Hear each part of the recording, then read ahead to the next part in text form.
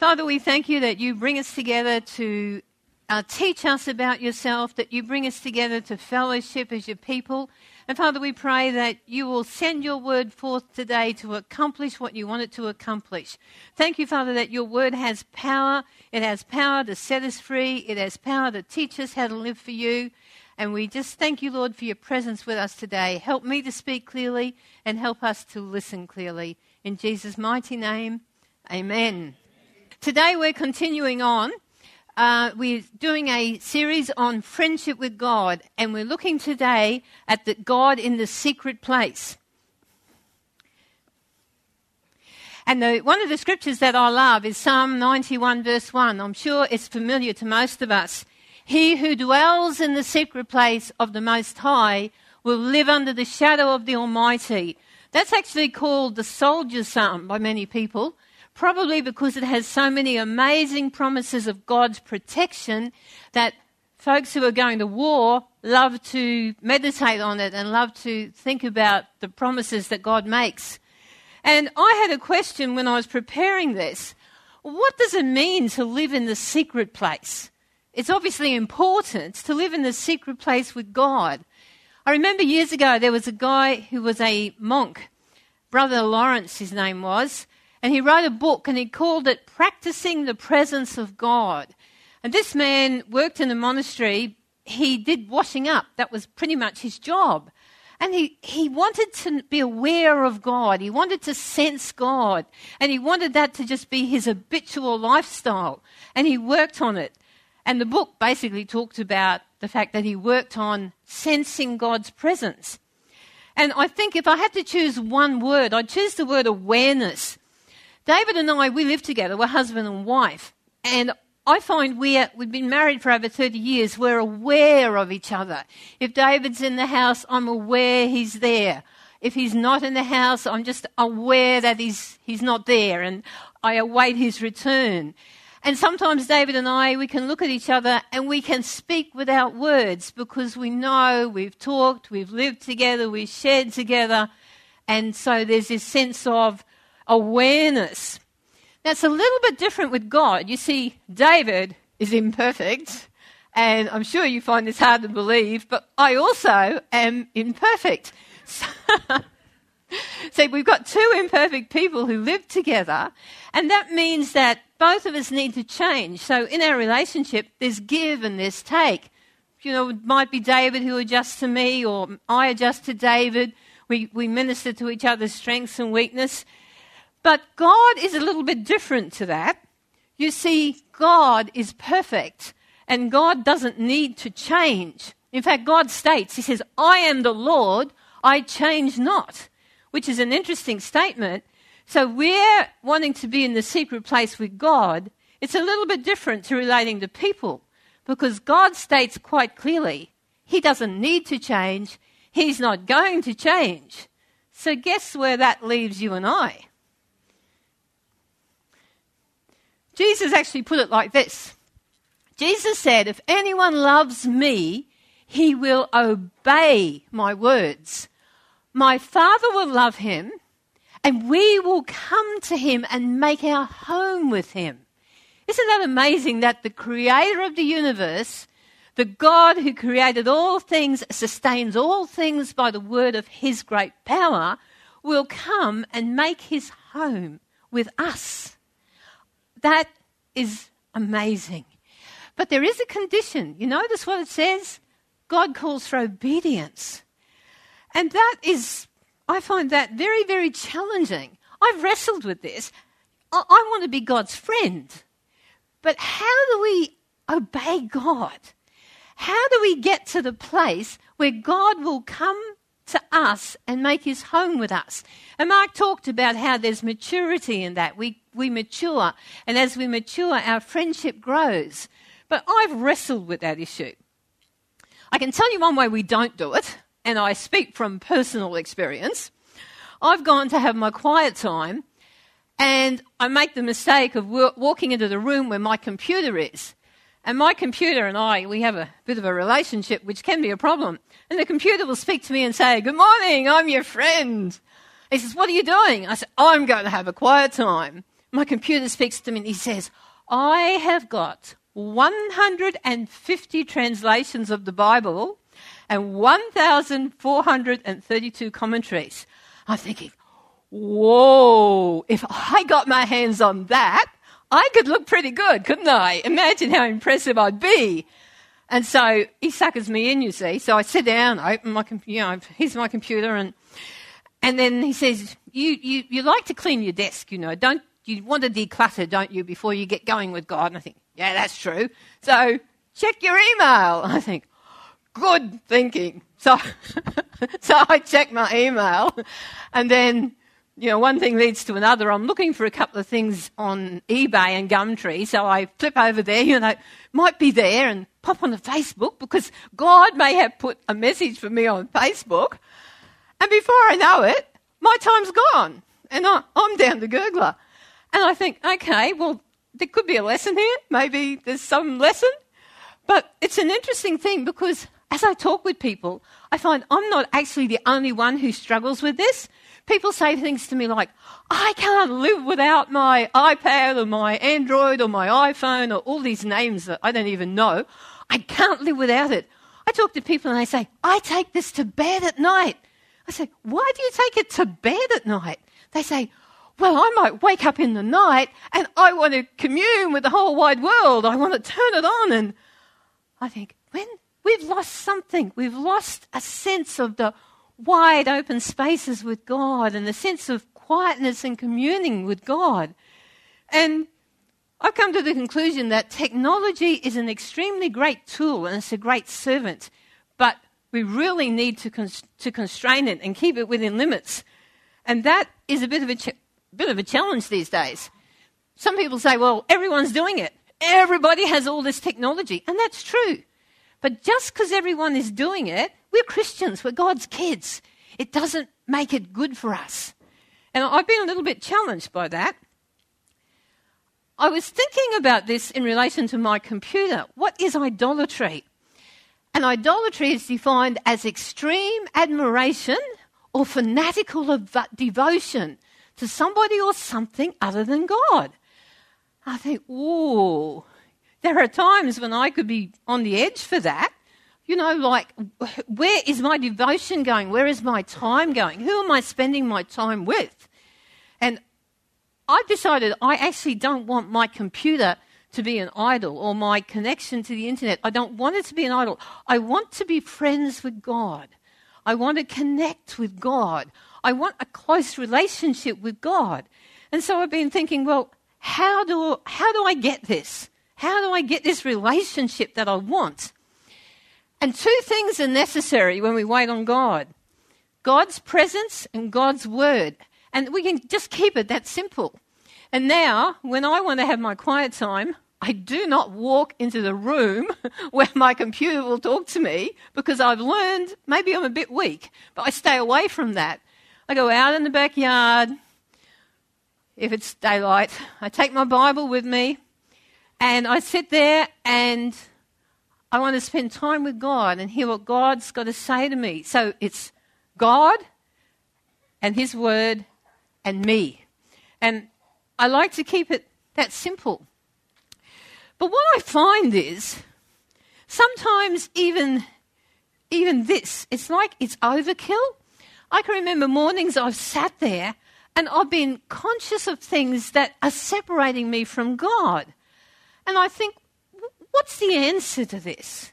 What's the answer? And I think of this book and I think, we've all had times when we've had a need, God gives us a word. We've got testimonies. I got some of those too.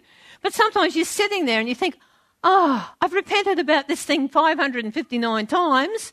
I know there's answers in here. And I'm sure there was a sermon about 6 weeks ago and it got mentioned, but in one ear and out the other. I'm thinking, what do I do? What do I do? Where do I go? Where do I find the answer? And I started to think about this. What separates me from God? Because I could feel this sense of, I'm not as close as I want to be. I want to be closer. I want to be God's friend. And one of the big issues for me, intimacy, personal close trust. Where I come from, there was no trust. I had no foundation of trust in my life. You know, one of the things that used to drive me absolutely bats for a long, long time, that is not what I want. Okay, there's one thing that used to really seriously annoy me, and there's a scripture that says, he that comes to God must believe that he is, and believe that he is a rewarder of those who diligently seek him. And I used to think, how can I come to God believing? Because I got no trust. So how can I believe? It's just not feasible. It's not on.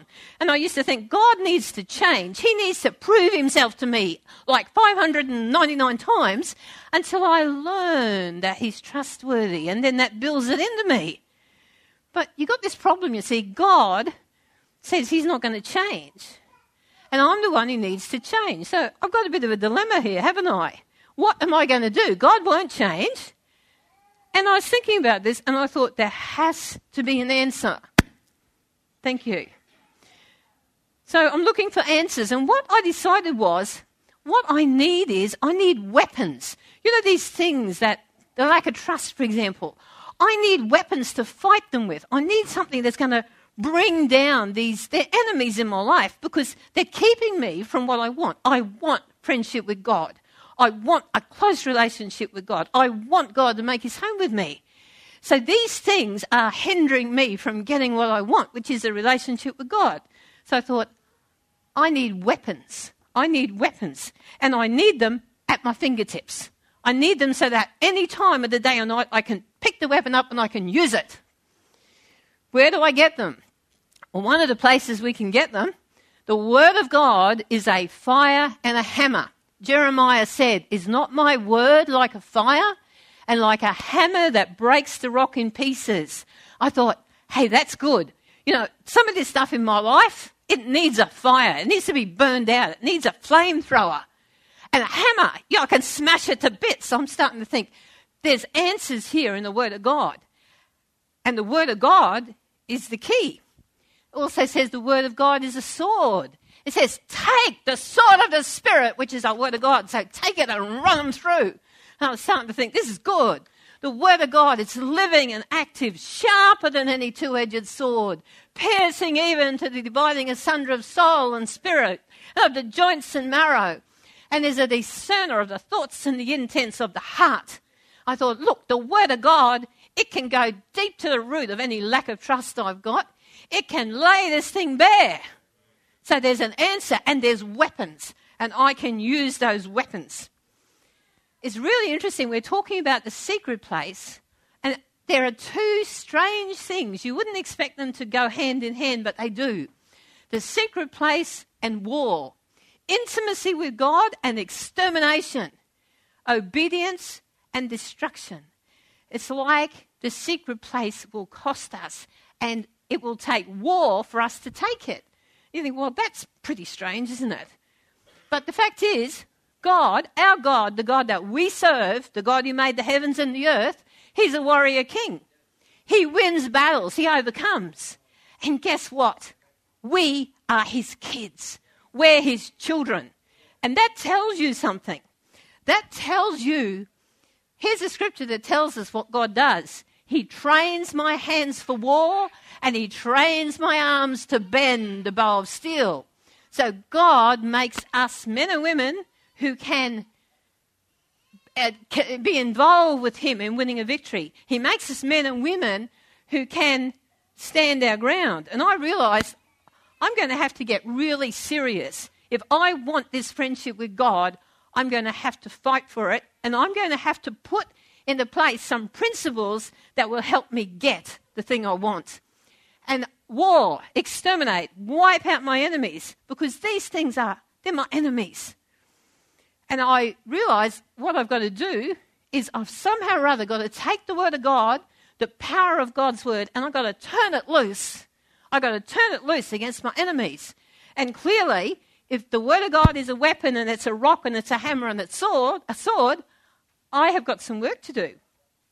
So I started to actually make a list. I listed out the things that I knew were keeping me from God. And I started to collect scriptures.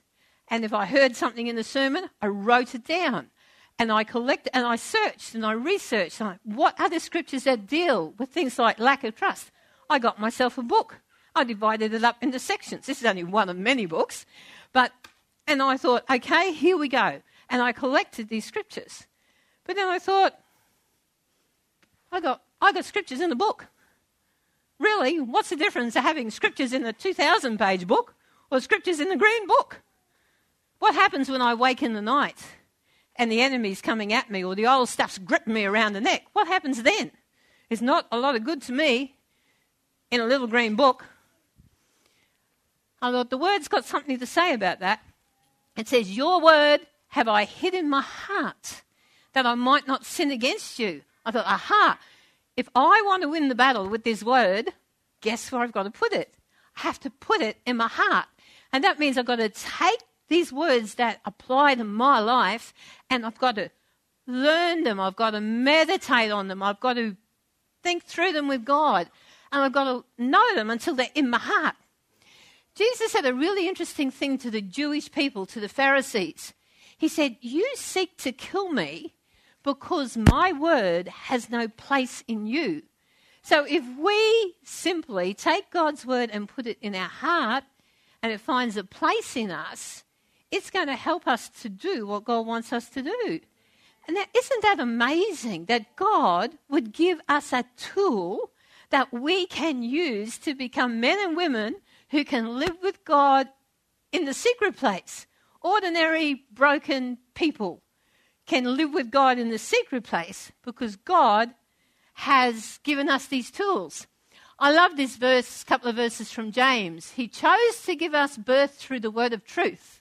So the word is involved when we're born again.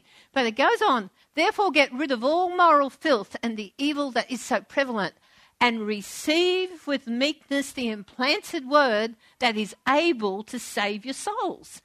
And I think, the word's got to be implanted. It's got to be in our heart. If it's in our heart, it can save us. It can save me from the things that separate me from this friendship with God I want. And that word receive is actually very interesting. It's the Greek word dekomai. Anyway, someone can pronounce that later. It's got the sense of take, receive, accept, and even welcome.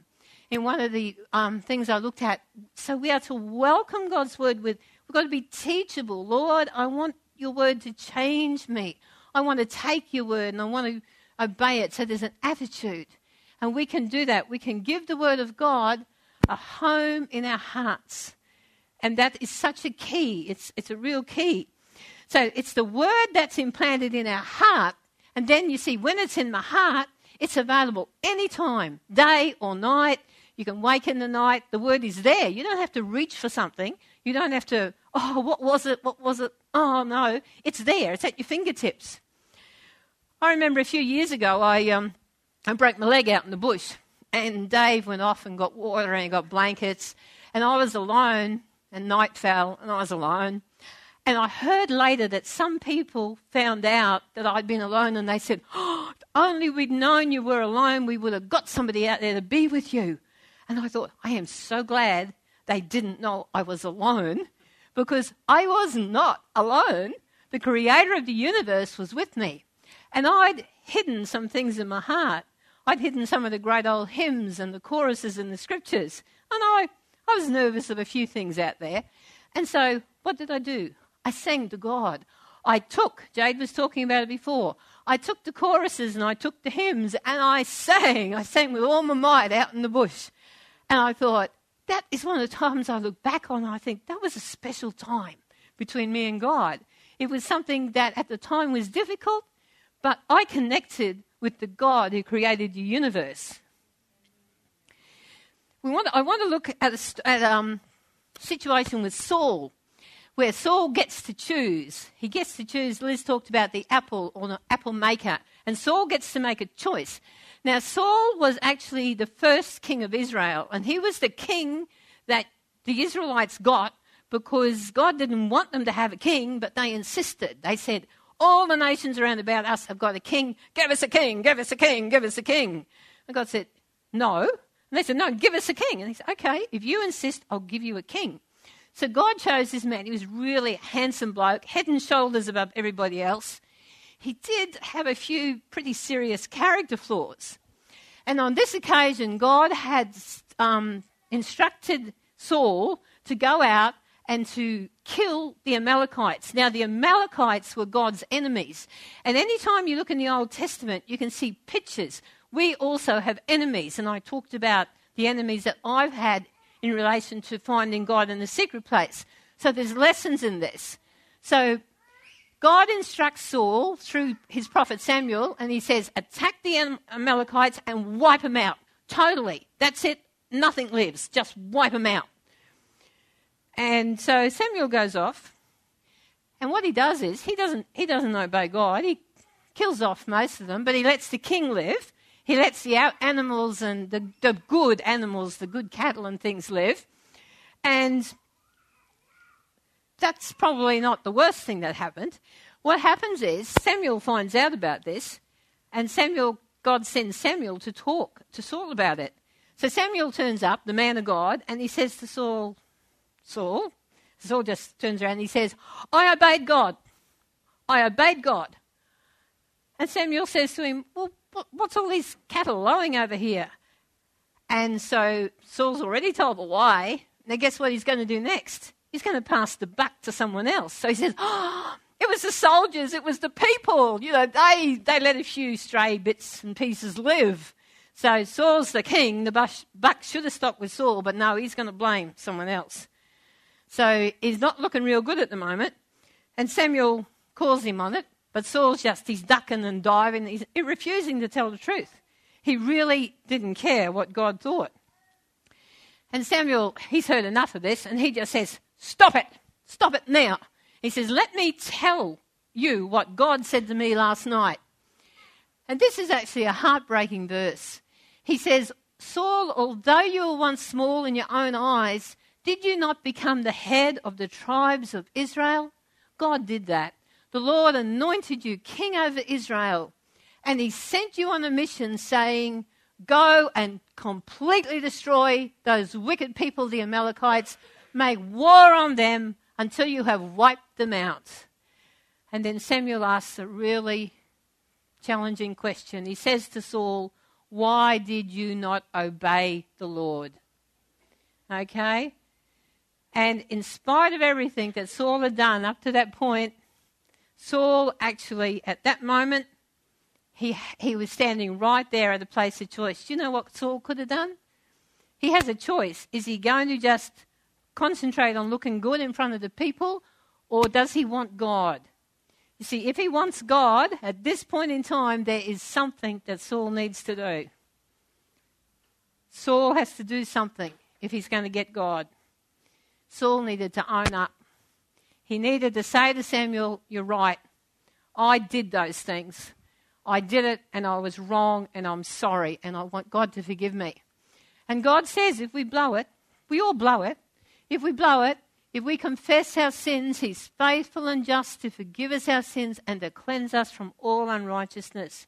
So if we blow it, the important thing is not that we got it wrong, but that we talk to God and we say, sorry, I'm so sorry, I blew it.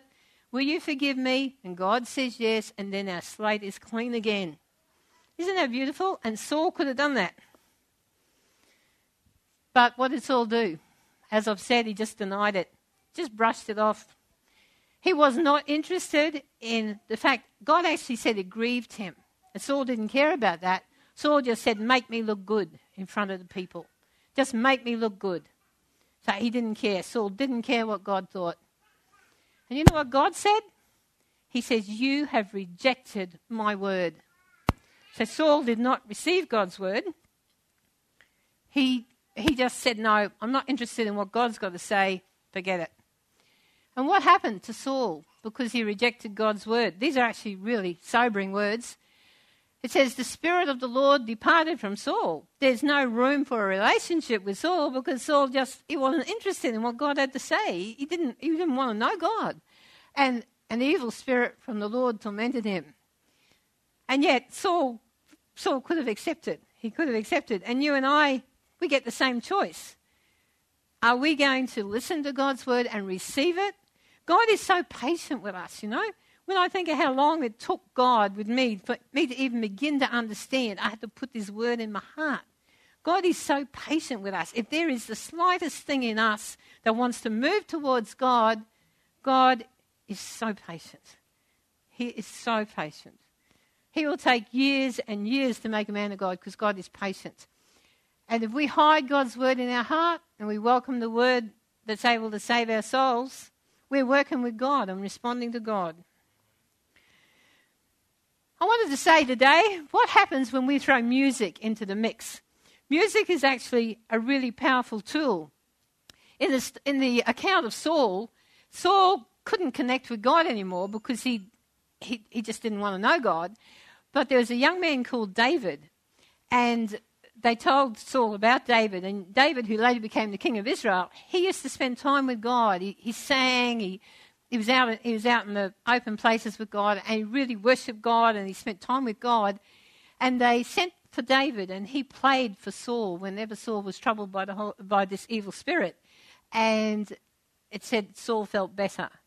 And I thought, it's interesting, isn't it? Because all Saul wanted was to feel better. He didn't want to be friends with God, but David wanted to be friends with God. I think two totally different men. So music is really powerful. I was preparing this and I was thinking, have you ever been in a time, some of you might identify with this, where it's a time of real darkness. You just feel like you're surrounded by darkness, or it could be just the strength of an addiction. It's got a hold on you. You've repented, but you can't seem to get the breakthrough. You just can't seem to shake it off. And have you ever spent time just to use the power of music? The Bible says we can use the Psalms and we can put them in the songs that we sing here at church, some of the old hymns. One of my favourites was written back in 1861. It's a really old one. It's a battle hymn, and I've used it to fight a battle. My eyes have seen the glory of the coming of the Lord. Yeah.